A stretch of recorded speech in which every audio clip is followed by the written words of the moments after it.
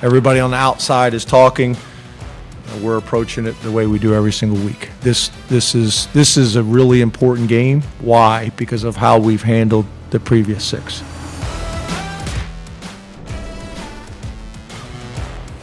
It's a big game, that's for sure, and a game that Penn State has not fared well in the James Franklin era. I'm Greg McElroy. Welcome to Always College Football. Today is Wednesday, October 18th. We hope that you're enjoying the show wherever you're getting the show, and we appreciate you coming to us from wherever you're coming to us from, whether that's the podcast platforms, whether that's Spotify, Apple Podcast. Please subscribe to the podcast wherever you get the podcast. Leave us a rating. Leave us a review if you're on Apple Podcasts. We read those, we see those, and we appreciate you for going the extra mile to make us feel like you guys are appreciating the content that we're putting out on a weekly basis. If you're on the ESPN YouTube channel, hit that thumbs up video right below. That'd be awesome. We really appreciate it. And you can subscribe to the ESPN College Football YouTube channel as well. Typical Wednesday here as we get you ready for week 8 of the college football season. We're going to do some superlatives, biggest surprises, teams that have the biggest question marks, teams that have the most to prove. I'm going to tell you the top 4 teams right now, and we're going to do our college football playoff eliminator, which we've done every single week for the last handful of weeks. We are getting a little bit thinner when it comes to the college football playoff worthy teams. That list started at about 38, 39 teams. Now we're down to 16. 16 teams that I believe have what it takes to potentially punch their ticket to the dance. So let's not waste any time. Let's get things kicked off with the college football playoff eliminator right now on Always College Football. College football playoff eliminator. We are back at it again. It's the week 8 edition, and things are starting to give us a little bit more clarity. It's been a little bit tricky. We started this process 2 or 3 weeks ago, and we had 38, 39 teams or so in our eliminator. Now we're down to 16 teams, which is pretty remarkable. We actually have some teams that are playing for their playoff life at the moment. We have kind of grouped them accordingly. If you haven't seen the show before, we don't do tiers. We don't do an order of rankings and things like that. We purely group teams up by what their upside is and what their resume is. And there's some teams that can't control their resume. It's not their fault. For instance, Michigan, it's not their fault that everyone they've played up to this point doesn't have a pulse. So we just try to group them accordingly. These are the teams that are still very much in the playoff mix. These are teams that have done an awful lot with a great win. These teams have passed a test. These teams have an elite win. These teams are one-loss teams that have the horses to make the run. Those are all under consideration, so we group them accordingly. Group 1, that's what we qualify as the locks for the playoffs. Last week, we had 1 team in this group. That was the Georgia Bulldogs. This week, there are 0 teams in that group. Georgia went from 1 to 2 to 1, back to 2, because with the injury to Brock Bowers, I do have legitimate question marks about what Georgia's going to look like. I think he is the one player in college football that is completely irreplaceable. Now, you can make the case for Caleb Williams. You can make the case for other quarterbacks, but position players, Brock Bowers is one of one. Are there other great wide receivers out there across the country? Of course. Are there other great tight ends out there across the country? For sure.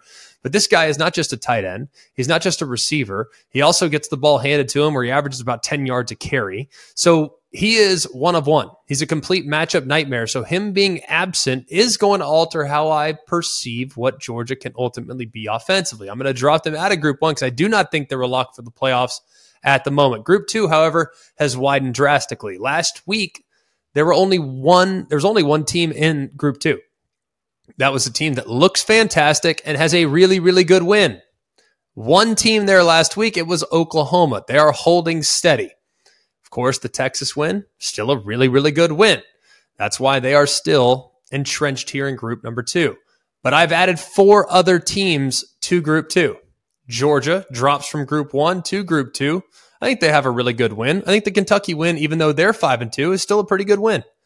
Granted, it was more the way they looked against Kentucky. It was so convincing to the point in which it was just a complete beatdown there in the second half of that football game. They came out and just lit it on fire from the very beginning. So while I actually think when you look at Georgia's schedule, it strengthens drastically down the stretch. There are some teams that I didn't anticipate being this good this point of the season, like a Missouri, like a Tennessee, like an Ole Miss. There are some teams that we weren't sure about, and Georgia plays all 3 of those here in the next few weeks after a game with Florida after the bye week. So Georgia's in Group 2 at the moment. Washington has now moved up from Group 3 into Group 2 with a win against Oregon. You can make a case it's one of the best 2 wins of the college football season. Now, depending on how you rank both Oregon and Texas, of course, Oklahoma beat Texas, Washington beat Oregon. Oklahoma did so in a neutral site. Washington did so at home. How do you stack them up? That's up to you. I think right now, Oregon would probably beat Texas. It's just a personal opinion. I would have Oregon just slightly ahead of Texas. But if you have Texas slightly ahead of Oregon, I don't have a problem with that. Either way, Washington has one of the best teams, has beaten one of the best teams in the country, and that's why they are firmly in group number 2. Ohio State is back into group number 2. They were in group number 3 last week because the Notre Dame win that they had wasn't looking so good.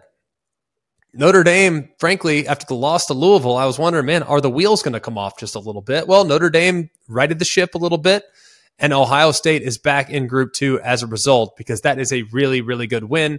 And then Florida State is back into Group 2 as well. That LSU win is back to being a really good win. Not that dissimilar to Notre Dame. There was a point when LSU had 2 losses and they couldn't defend. Their defense looked awful.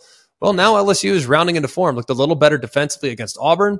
And of course, the offense continues to deliver juggernaut type numbers. So Florida State is in group number 2 as well. That's 5 teams in group number 2. At group number 3, these are teams that look great and have passed at least one test. Last week, we had 6 teams in this group.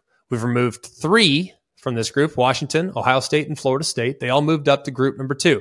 We also took Louisville out of this group. So they had 6 teams in Group 3 last week. Now we're down to 2. Penn State, obviously a huge opportunity for them this weekend. They'll play against Ohio State on the road. If they get that win, they'll naturally move up into Group number 2, and then Ohio State will move into the one-loss category alongside several other teams. Another team that I actually added this week to Group 3 is North Carolina. They were in Group 4. That was a team that looked great, hadn't played anyone. Well, I believe that Miami is someone. Miami, if you want to look at the Georgia Tech game, there was about 1,000 ways that game could have gone. Miami probably wins 998 of them. So I still view Miami as a pretty good team and a pretty good win for North Carolina, doing so by double digits. And they've beaten 5 Power 5 teams by double digits now. North Carolina is into group number 3 as one of the top 7 teams if you want to group them up just like that. In group number 4, these are teams that look great. They have the horses, but they haven't played anyone. Last week, it was 2. North Carolina was in this group last week. They move up to group number 3. But now in group number 4 is Michigan. Michigan continues to dominate everybody. They've passed the eye test for sure, but against who? I'll explain why in just a little bit. I think they're one of the top 4 teams in America. I think you can make a strong argument that they're number 1 with just how dominant they've been. Their game control metric has actually been terrific, but it's been against absolutely nobody. We'll explain again here in just a little bit. We did have a group number 5. Those were teams that were undefeated but probably don't have the horses. There is no more group number 5. Group number 5 is dead. RIP group 5. Because there are no longer undefeated teams that don't have the horses. Every single undefeated team that I've listed up to this point, I think is very real. There are no fluky undefeateds. Of course, we've removed Louisville. We've removed a couple other teams the last couple of weeks. We have just now removed USC, who was in this group last week. So group 5 is no more. Let's get to the one-loss teams that I think still have the horses to run the table. I've mentioned Oregon. I think they're legit. Probably the best one-loss team in the country. Texas, even though they're off a bye week, I think they can clean some things up and get a lot better down the stretch. They, of course, are in this group as well. Alabama continues to be in this group. They get better and better and better each and every week. I think last week's performance was a little bit of a sleepwalk affair, especially in the second half against Arkansas. But Alabama, if they can right the ship and get a big win against Tennessee this week, that'll give them the bye week to kind of regroup, refresh, and then set their sights on LSU the week after the bye week. Oregon State continues to be in this group. I still think Oregon State's a really difficult matchup for pretty much every single team in the Pac-12.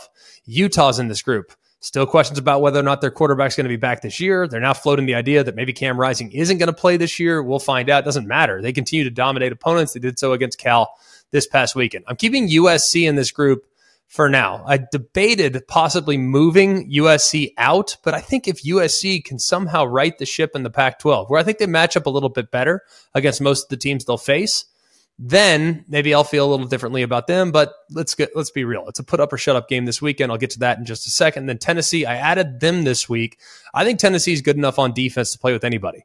They run the ball and they're good on defense. That's a pretty good recipe. And if they can run the ball against the number one ranked defense in the SEC against the run, then I think they'll be able to do that against most of the competition that they'll face on the schedule this year. So I added Tennessee to the one-loss teams that might be able to make a run this week. But the good news is, for those of you that don't like how many teams are in the one-loss category, there are 2 playoff games amongst this group this week. Tennessee at Alabama, that's a playoff game. The loser is out. The winner is very much alive. USC and Utah. Of course, Utah travels to the Coliseum. That's also a playoff game. If Utah can get the win on the road, SC is out. If SC holds serve, they're very much alive, and Utah is out. So there are some playoff games that are on the schedule this weekend. And then some notable omitted one-loss teams at the moment. I don't think these teams can run the table. I'm not a believer right now. I reserve the right to change my mind, but these are some notables. If you're thinking, man, I didn't hear my team and then we have one loss, well, there's a reason why. I don't think Ole Miss can run the table. Georgia's still on the schedule, have a difficult road trip to Auburn this week. I'm not sure Ole Miss can get it done. Iowa, they just can't score. They might be 11-1 in season's end, but I'm not a believer in them. There's, I think, about a 1% chance of them beating whoever wins the Big Ten East. I'm not going to expect that to happen. I think Duke could lose this week. Obviously, at Florida State, they're a heavy underdog. If they win that game, then, man, they will very much join the one-loss ranks as one of the top teams. And then Missouri as well. Missouri, that schedule strengthens a bit down the stretch. They have one loss. They've done a great job up to this point. I'll talk about them again here in a minute, but I just can't quite include them in the group of aforementioned teams. I have given you a few teams that are giant killers. And by the way, last week, 2 of our 3 giant killers that we gave you last week actually won the game outright. Notre Dame beat USC. Arizona beat Washington State, thus eliminating Washington State and frankly knocking USC from the ranks of the unbeaten. I do think this week is a little bit trickier. UCF, they're on the road at Oklahoma. They're a giant killer for sure, but I'm not sure UCF, man. They've been really bad on defense the last couple of weeks. Washington State is on the road at Oregon. Can they catch Oregon in a little bit of a sleepwalking affair? But Washington State has not looked good offensively the last 2 weeks against UCLA and against Arizona. They got a lot of things to sort out if they're going to pull off the upset in Autzen Stadium. And then finally, Auburn. Auburn hosts Ole Miss this week. I would imagine this is a big one for Auburn. It's a big one, okay? Hugh Freeze has probably had this game circled, knowing how close things might have been between Lane Kiffin and Auburn. I would think that Hugh Freeze has had this one circled. They're a slight home dog against Ole Miss, less than a touchdown. So I would not be at all surprised if Auburn holds serve and gives Ole Miss their second loss of the season this weekend. This podcast is proud to be supported by Jets Pizza, the #1 pick in Detroit-style pizza. Why? It's simple. Jets is better. With the thickest, crispiest, cheesiest Detroit-style pizza in the country, there's no competition. Right now, get $5 off any 8-corner pizza with code 8SAVE. That's the number 8, SAVE. Go to jetspizza.com to learn more and find a location near you. Again, try Jet's signature 8-corner pizza and get $5 off with code 8SAVE. That's the number 8, SAVE. Jet's Pizza. Better because it has to be. Hey, college football fans, whether you're on the field or in the stands, make sure you're well protected, like having a solid defense to shut down that wide receiver in the final quarter, opening lanes for your running backs to do their thing, and of course, reliability when protecting your quarterback, because great coverage is a game changer. That's why Allstate provides that same protection off the field, giving you reliable coverage and game-winning protection for everything that matters, helping you stay game day ready every day. So get protected with Allstate. Visit allstate.com or call a local agent today to learn more. Brought to you by Allstate. You're in good hands. Insurance coverage is subject to terms, conditions, and availability. Allstate Fire and Casualty Insurance Company and affiliates, Northbrook, Illinois. It's mid-season, and it's time to kind of look back and hand out some superlative awards. We do this not that often here on the show, but we do feel like it's time and appropriate at the moment to give out maybe some of the best surprises of the year, some biggest question marks, some teams with an awful lot to prove, and tell you who I think right now are the 4 best teams in college football. All right, so let's get to it. Let's start with the biggest surprises. Oklahoma has to be one of the biggest surprises so far. We're talking about a team that went 6-7 last year, started off the season ranked 20th, so people felt like improvement was likely, but here they are now sitting top 6 with a really good chance to run the table and probably make the college football playoff. And the win over Texas is pretty remarkable when you take into account, man. Teetered back and forth, and obviously that game-winning drive was nothing short of remarkable, right? Now, you look at the non-conference schedule, there's not a lot to write home about. Arkansas State, SMU, Tulsa. But the win over Iowa State is actually looking pretty good, given the fact that the Cyclones have won 2 in a row and now are 4-3. So you have to give also a lot of credit to the Oklahoma defense. This was a group that was much maligned throughout 2022 in first season under Brent Venables. They struggled. But right now, they're surrendering about 5 yards of play. That's their best average since 2015. So you knew that Brent Venables would get that side right at some point, but I'm not sure any of us anticipated this type of growth on that side of the ball this quickly. They have to have been probably one of the biggest surprises of the season up to this point. We liked them.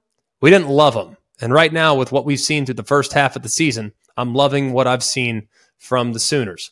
The ACC as a whole is probably a significant surprise. When you have 4 teams that are currently ranked, 2 that are ranked in the top 10, and neither of those 2 are Clemson, clearly it's doing something right. You got Louisville, who got a big win against Notre Dame.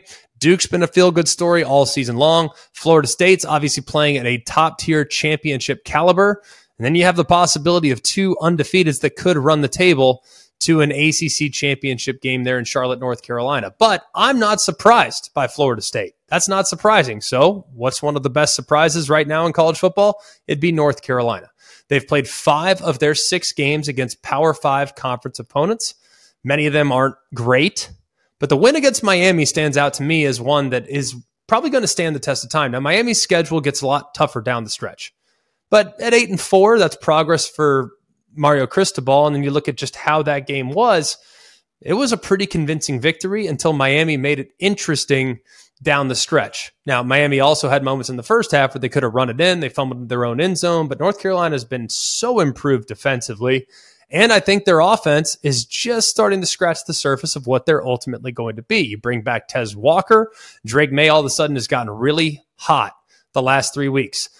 Touchdown numbers were down drastically earlier in the year. Well, over the last 3 weeks, he's got 8 touchdown passes against no interceptions. You bring back what might be one of the most dynamic weapons in the ACC in Tez Walker, and they start cooking with gas. You already got Nate McCollum. You already got really capable tight ends in Kamari Morales, and you have Bryson Nesbitt, who I think is a matchup nightmare, plus J.J. Jones on the outside. Man, this is a deep receiver core and a capable rushing attack with a defense that can get after you if the other team is playing from behind. North Carolina has been a huge surprise. I didn't have them in the top 25 in the preseason, but now they're firmly entrenched in the top 10. I already mentioned Duke briefly. Duke's been really exciting. I got to give them a ton of credit too, because I looked at the Duke Blue Devils last season. And while I was so impressed with what Mike Elko had done, I also acknowledged pretty quickly that they did so last year against a really underwhelming conference schedule. They didn't get any of the big dogs. They didn't beat any teams that were really, really high end. They beat the teams that were average. And as a result, their record was pretty dang impressive. Well, this year, it's been no joke. Even in their loss against the Notre Dame Fighting Irish, they had that ball on their rack. And if not for an injury to Riley Leonard, who knows how that thing would have ultimately played out. But man, they were right there against a really good team that I respect drastically. So Duke has been a pleasant surprise this year as well. And then finally, my next biggest surprise would be Missouri. Missouri currently sits at 6-1. They're ranked 20th in the AP poll. They did lose to LSU at home by double digits, but if you look at the game, it was really 3 until the pick 6 at the end of the game that put the game on ice. But they do have a nice win on the road at Kentucky. And I think Missouri has plenty of opportunities to control their own destiny. If they win out, that would mean obviously beating Georgia. They almost got Georgia last year. Granted, that was in Como, but in Athens would be a much more difficult hill to climb. But they're in a position to maybe find their way to the SEC championship game. Of course, you got to beat Georgia. I don't think it's likely, but still, man, to think that they would have a win against Kansas State, to think they'd have a win as convincingly as they did against Kentucky. Missouri, as of right now, is probably at worst the second best team in the SEC East. Now, Tennessee might push back on that. Maybe Florida pushes back on that a little bit. But right now, if I had to pick Florida, who travels to Missouri at, November 18th or so, I like Missouri in that game. If I had to play Tennessee and Missouri, I think it'd be a toss-up. Both teams are pretty good, but I actually think Missouri's offense might be slightly more capable than Tennessee's, at least at the moment. So Missouri has been a great surprise this season. Moving on to some of the biggest question marks in college football. And these are some blue blood programs that we expected a lot from this year. And while some aren't totally out of the mix, there are issues with how they've been playing, at least at this point. Alabama, will start with them. They're 6-1, have a tough loss to Texas at home, where they did not play their best ball on either side of the football. A couple turnovers, a couple big plays given up defensively. But since that moment, they've really rounded into shape and have beaten an Ole Miss team that is getting better and better with each passing week. However, the offense still is a little bit herky-jerky. It's very big play reliant, and it has been hard to kind of wrap your head around the inefficiencies of the offense. They've given up a ton of sacks. Currently, they're 130th in sacks given up. A handful of those will go to the offensive line, but the handful also needs to rest on the quarterback's shoulders as well. Jalen Milrose held the ball a little too long, and as a result, they've gotten behind the sticks more than you would like. Currently, 58th in college football with just 30 points per game scored. They are, however, playing great on the defensive side, just 16 points per game given up. That's 12th in college football, and they're 25th in points per game margin by winning games on average of about 14 points. That's not what we've kind of come to expect from the Crimson Tide, but what I would say is this team has grown by leaps and bounds. Obviously, the low point was against South Florida. They've gotten a lot better the last few weeks, but as the schedule strengthens moving forward, difficult game against Tennessee, difficult game against LSU, both of which are at home, and then a difficult game at the end of the year on the road at Auburn. There's still a lot of meat on the bone for the Crimson Tide. They also have to go to Lexington to play against a Kentucky team that maybe that'll be a tough spot for them as well. Either way, I think there's some question marks around Alabama, but I've said this for weeks. I still think Alabama is a team that could very easily run the table and find their way to the SEC championship in a one-game season against Georgia. Who knows? Maybe they throw their best punch and knock them out like they did a couple years ago. The Clemson Tigers.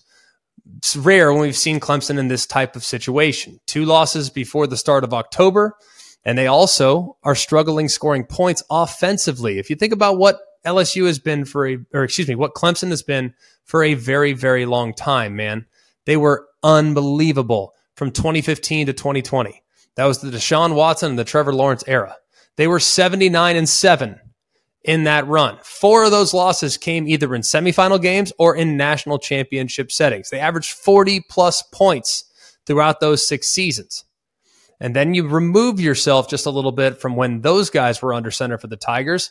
In 2021 and 2022, they were still pretty good, 21-6, and they averaged nearly 30 points per game. But this year, they're just 4-2. Yeah, the numbers look okay, 32 points per game scored, but just 19 points per game against Power 5 competition, that's not good enough. They still have a very difficult stretch, too, down the stretch.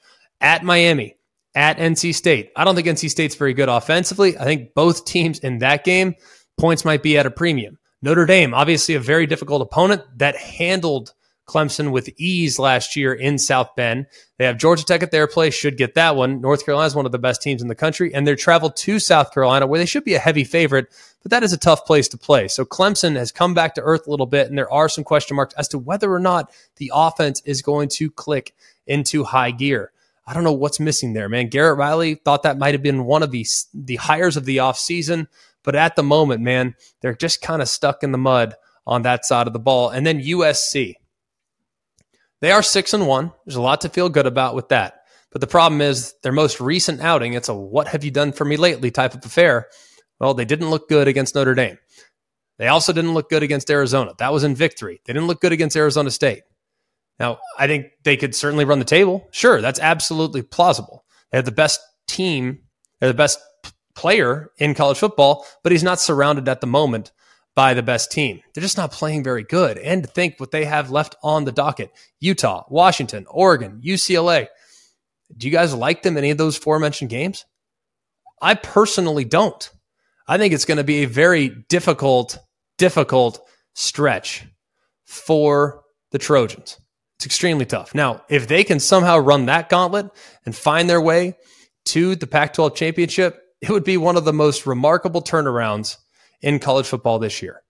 It really would, because I do not have hopes at the moment in USC being able to find themselves on either side of the football, take a little bit of the pressure off of Caleb Williams, and not get into shootouts, which is probably where they're going to live when they play against some of the aforementioned teams.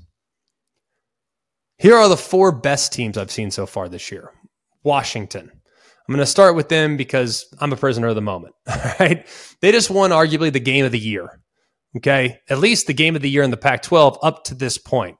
Beat Oregon, played a game that had 6 lead changes. It was back and forth. And then I actually go back and watch the game more closely. Y'all, Washington had like their B+ game. That wasn't their A game at all. It certainly wasn't their A game offensively. They had a goal line stand in which they took the ball out of Michael Penix's hands 3 straight plays. They had multiple drives in the second half where there were guys open underneath and Michael Penix pressed a little bit, could have just taken a shot underneath, extend the drive, get his offense into a bit of a rhythm. No one said he tried to make the big play, airmailed it, incomplete, 3 and out, what have you. Washington played their best game and still found a way to win.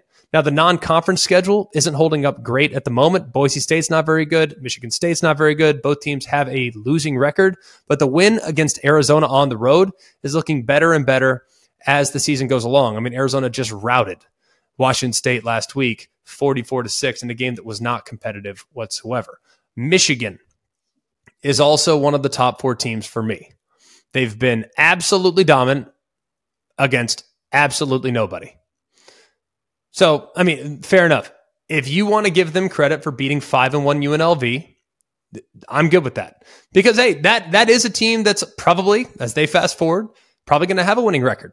Barry Odom and company is doing a really nice job with the Rebels. They're doing a really good job. But still, we're looking at a team that's won every game by 24 points. They've yet to allow more than 10 points in the game. And as a result of what they've done the last 3 weeks, the offense is starting to get going a little bit, averaging nearly 50 points in the last 3 games. So very optimistic about what I've seen from Michigan, even though the resume doesn't reflect elite play at the moment. They can't control who's on the schedule. They can only control the standard to which they play, and they are playing to that standard on a week-to-week basis. Georgia is still a top 4 team with me right now. Granted, big victory over Kentucky, a game that looked great at the time. They were 5-0. Now they're 5-2 and just got beat convincingly by Missouri at home. So there's no one else on the schedule that has a winning record. Now they need the open date this week. Brock Bowers gone down. That's not going to be an easy one to get over because of just how versatile Brock Bowers is. But I do believe that defense, hopefully after the bye week, will be playing better football. They do have a stronger schedule down the stretch.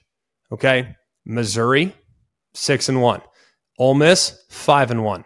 Tennessee, 5-1. Now, when they get to the games that are actually going to be played, will Missouri still be a 1-loss team when they play against Georgia? I don't know. Will Mississippi, Ole Miss? I don't know. Will Tennessee? Maybe.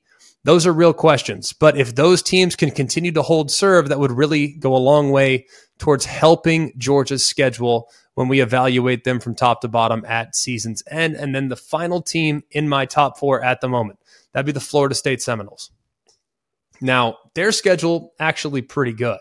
You beat LSU, you beat Clemson. Maybe they're not the teams that we thought they were in the preseason, but to do so both away from home. Granted, LSU was at the neutral site, but you go to Clemson and get the win. That's nothing to shake your head at. Florida State also looked probably the best they've looked all year against Syracuse last week. Their defense has been very up and down. It has not been great by any stretch of the imagination. They've had moments, they've had solid play at times, but they have seldom put 60 minutes together. They finally did so this past weekend, and it's appearing more and more like Keon Coleman's going to be a complete takeover of the game guy every single week, whether that's as a receiver or in the punt return game. Keon Coleman's doing things that nobody else in college football is doing at the moment. So Florida State would be firmly entrenched in my top 4 right now. Finally, teams with the most to prove. Teams with the most to prove. I'm starting with Penn State. Now, you're going to sit there and say, well, hang on a second. How can you possibly, Penn State's been rolling everybody. They're 6-0 against the spread or whatever it is. Well, yeah, I get all that. They have a win against Delaware. They have a win against UMass. Great. I mean, UMass is 1-7, but the schedule is going to get a little better. The win against Iowa looks better and better and better as the week goes on. And that was not a convincing victory. That was a complete beatdown. Iowa is still in a pretty good spot, though, to maybe even represent the West in the Big Ten Championship. The win against West Virginia, pretty good win prior to last week's Hail Mary loss to Houston. Here's the problem. We have seen James Franklin's teams play really well up to this point of the season. In his tenure at Penn State, he's won 84 games. But just one of those 84 came against Ohio State. Penn State's lost to the Buckeyes 8 times, including 6 in a row. And the one game that they won against the Buckeyes was the result of kind of a fluky kick return block field goal to the house. Now, can they do it again? Absolutely. It can definitely happen. And they've had plenty of opportunities. 2017, they had a chance to potentially win that game, if not for J.T. Barrett's heroics down the stretch. The good news is it feels like Penn State's defense is as good as it's been in James Franklin's tenure. They lead the nation in fewest yards allowed per game at 193 yards a game given up, fewest yards per play given up. That's 3.42. They also lead the FBS in pass efficiency defense and surrendered just 1 passing touchdown.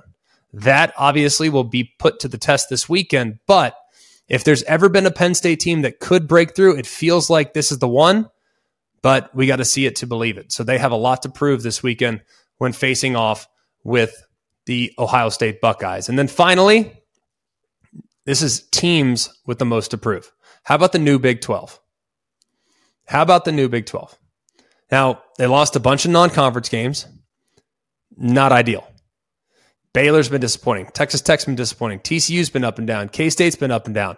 Texas and Oklahoma in the league are a combined 5-0 against Power 5 teams.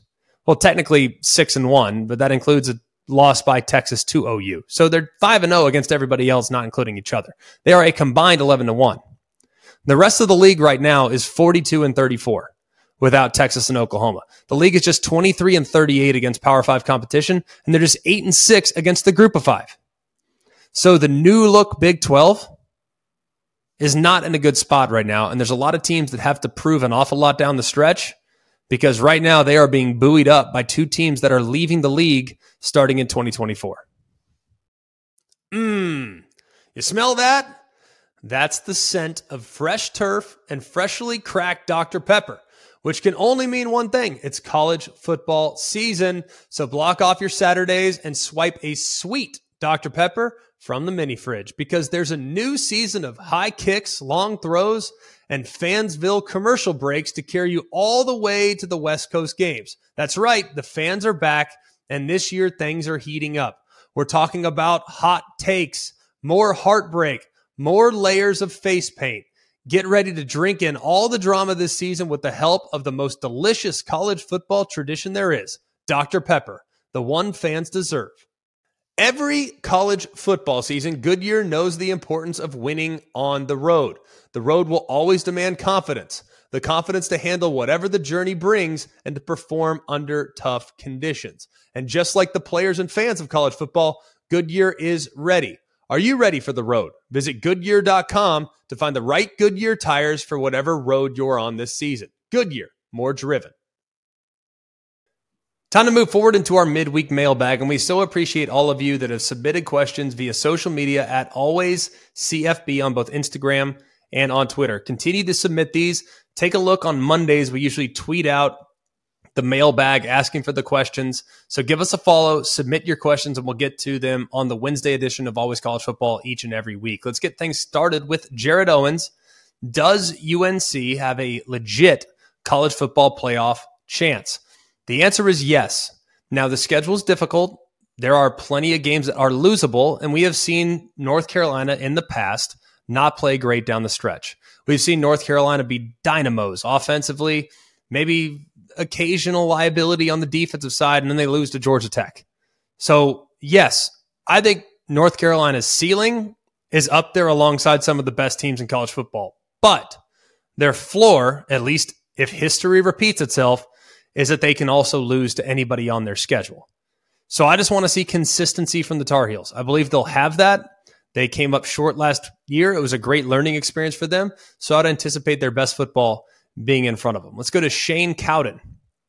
Lighthearted mailbag for this week. I'm really missing the NCAA football video game this year. I would be that guy running the triple option with Tennessee. Ball control and defense. Appreciate the message, Shane. I think the NCAA football game is going to be awesome. I played it when I was a kid. I'll probably play it as an adult. I look forward to that, but what I'm wondering is, why are you worried about running the triple option with Tennessee? Ball control and defense. Just run your offense right now. You guys are the number 1 ranked rushing defense in the SEC, and you have a defensive line that has been outrageously disruptive, and you can put a lot of pressure on the opposing quarterback. So while it's not the traditional triple option that Josh Heupel's running there in Knoxville, Tennessee, if you just run your offense, man, you are ball control, taking the air out of the football, shrinking the game, and winning ugly. I think it's a good recipe, personally. I hope it continues as they move forward in the season. Let's go next to John Bradley. Utah's Cam Rising is a senior.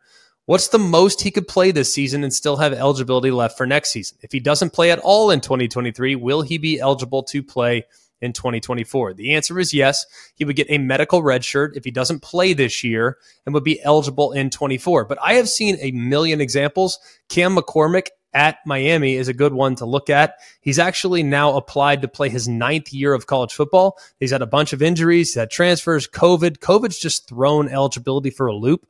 So I would imagine if you apply for an extra year of eligibility, you can probably get it nowadays. It's difficult for me to wrap my head around, but I know for certain that if Cam Rising doesn't play, then he would be eligible to play in 24 for sure. That's because he would apply for a medical hardship, he'd get it, and he'd be ready to roll next year. But if he does play, if he played 4 games or less, would he still be eligible? I think probably, because there are examples in the past in which guys have played 3 or 4 games, got hurt, lost the rest of the year, applied for the medical exemption, and they got it. So it just is a situation by situation event to look at. And I would assume that he'll probably be good to go, depending on how much time he misses down the stretch. Let's go to Ryan Willis. Can Mizzou win the SEC East? Kind of answered this one already a little earlier in the show. They gave Georgia all they wanted last year. I think their quarterback needs to play a little bit like he did against LSU and a little less like he did against Kentucky.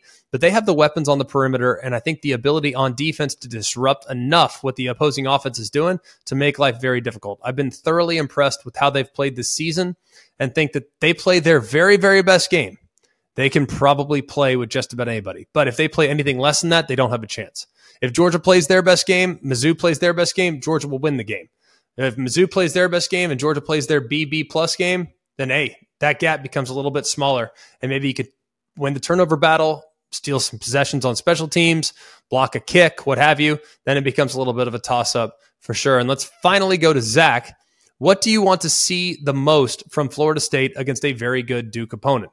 This is going to sound like coach speak, but with Florida State, all I want is consistency. And you guys that have watched the Seminoles, I've been watching them forever. I've watched this team play up to the level of competition, then down to the level of competition. I've seen 1 quarter of elite high-level football. I've seen pathetic football at times.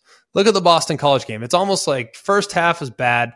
End of the second quarter was not so bad. Third quarter was great. Fourth quarter was bad. It's like up and down with Florida State. But the good news is what we saw last week, if they can repeat that performance down the stretch against every single opponent, they should be in really good shape. Now against Duke, they're going to be really sound. Duke's not going to give up big plays. Duke's going to pressure Jordan Travis, so he's going to be really smart with his outlets. And they're also going to have to do a really good job of breaking tackles because Duke doesn't allow very much of that. Every yard you gain against Duke is earned. They don't give freebies. They don't give cheap ones. So you're going to have to be really smart and tactical with how you attack Mike Elko's defense. I think it's going to be tough to run the ball too because they're pretty stout in the middle. If they're going to run, it might have to be on the perimeter, but we'll break that game down when we get into our Thursday show. What I love, what I hate, we do it every week. Just a few things that are popping out to us this year. What I love, playoff games that exist in the regular season. Will we have playoff games when we get to a 12-team format, 16-team format, whatever we get to down the road? Sure, but it won't feel quite as impactful. This week, I think there are two in which the loser is out, the winner stays alive. Tennessee at Alabama, Utah at USC. If you want to take it a step further, you could say in a roundabout way, Penn State and Ohio State might actually be for a playoff spot as well. Because in the event in which Penn State loses to Ohio State, let's just say Ohio State protects the home field, Penn State loses, and then Penn State beats Michigan, then Michigan beats Ohio State. How this game looks, where it looks, the fact that it's the first of the three that will be played down the stretch, there might be enough time for Penn State to overcome, but still, it's something to keep in mind. So 2 legit playoff games and 1 with massive playoff implications between Ohio State and Penn State. I also love the fact that an academy right now, the Air Force Academy has the inside track at a New Year's Six bowl game. We've never seen an academy play in the New Year's Six. I feel like most of y'all are probably pretty dang supportive of the academies playing high-level football. I love the Army-Navy game, but I feel like the group that's always forgotten about is Air Force. Well, every year they seem to win the Commander-in-Chief trophy, or at least they have in recent years. They're in great position to do so again this year, and they also, with some of the wins they've picked up, sitting there at undefeated, ranked number 22 in the AP poll, they're in a great position to maybe punch their ticket to some of the biggest bowl games, and that would be an awesome, awesome thing for college football. Here's what I hate. I hate hangover games. Last week, it was Louisville. Now, Louisville going to Pitt, and we see these every week, by the way. This is not picking on Louisville. We see them all the time. We see hangovers from teams that actually won the game or lost the game the week before. Like if, for instance, what if Oregon has a letdown game this week against Washington State because they let the air out of their balloon? Alabama had a hangover game last couple weeks ago against South Florida when they didn't play well on the road at the Bulls. Like we see hangover games all the time, sometimes in victory, sometimes in defeat. Well, it bit Louisville last week, who was riding an undefeated season, and then they lost to Pitt, who at the time had one win, and that one win was against Wofford.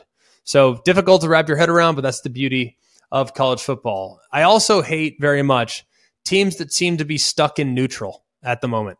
It doesn't feel like they can kind of generate the traction that they need or the momentum that they need to get going in a positive way. Let's start with Boston College. Their record from the time Jeff Hafley took over is 18-23. Now, they almost beat Florida State. That would have obviously changed the perception of where the program was, where the program might be going. Now, they're in a spot where they are probably going to be lucky to win half the games remaining on their schedule. Let's get next to Syracuse. This is year 8 under Dino Babers. It feels like rinse and repeat from where they were last year. Last year, they were 6-0 and finished 7-6. This year, they started 4-0, and they've lost 3 straight. They are 4-3. If you look at how things are looking down the stretch for the Orange, it's not looking like they're going to finish on a real high note. Now, they can win a lot of the games down the stretch. There's definitely a possibility of that, but I don't think it's real likely. They got beat down badly, and were not competitive against stronger competition in Clemson, Florida State, and North Carolina. They got outscored 112-24. So wasn't pretty for Syracuse. Minnesota would also fall into this category as well. They're currently 3-3, 1-2 in the conference, and their offense is brutal. Now, here's the good news. You get to play against another offense that is also brutal when you play against Iowa.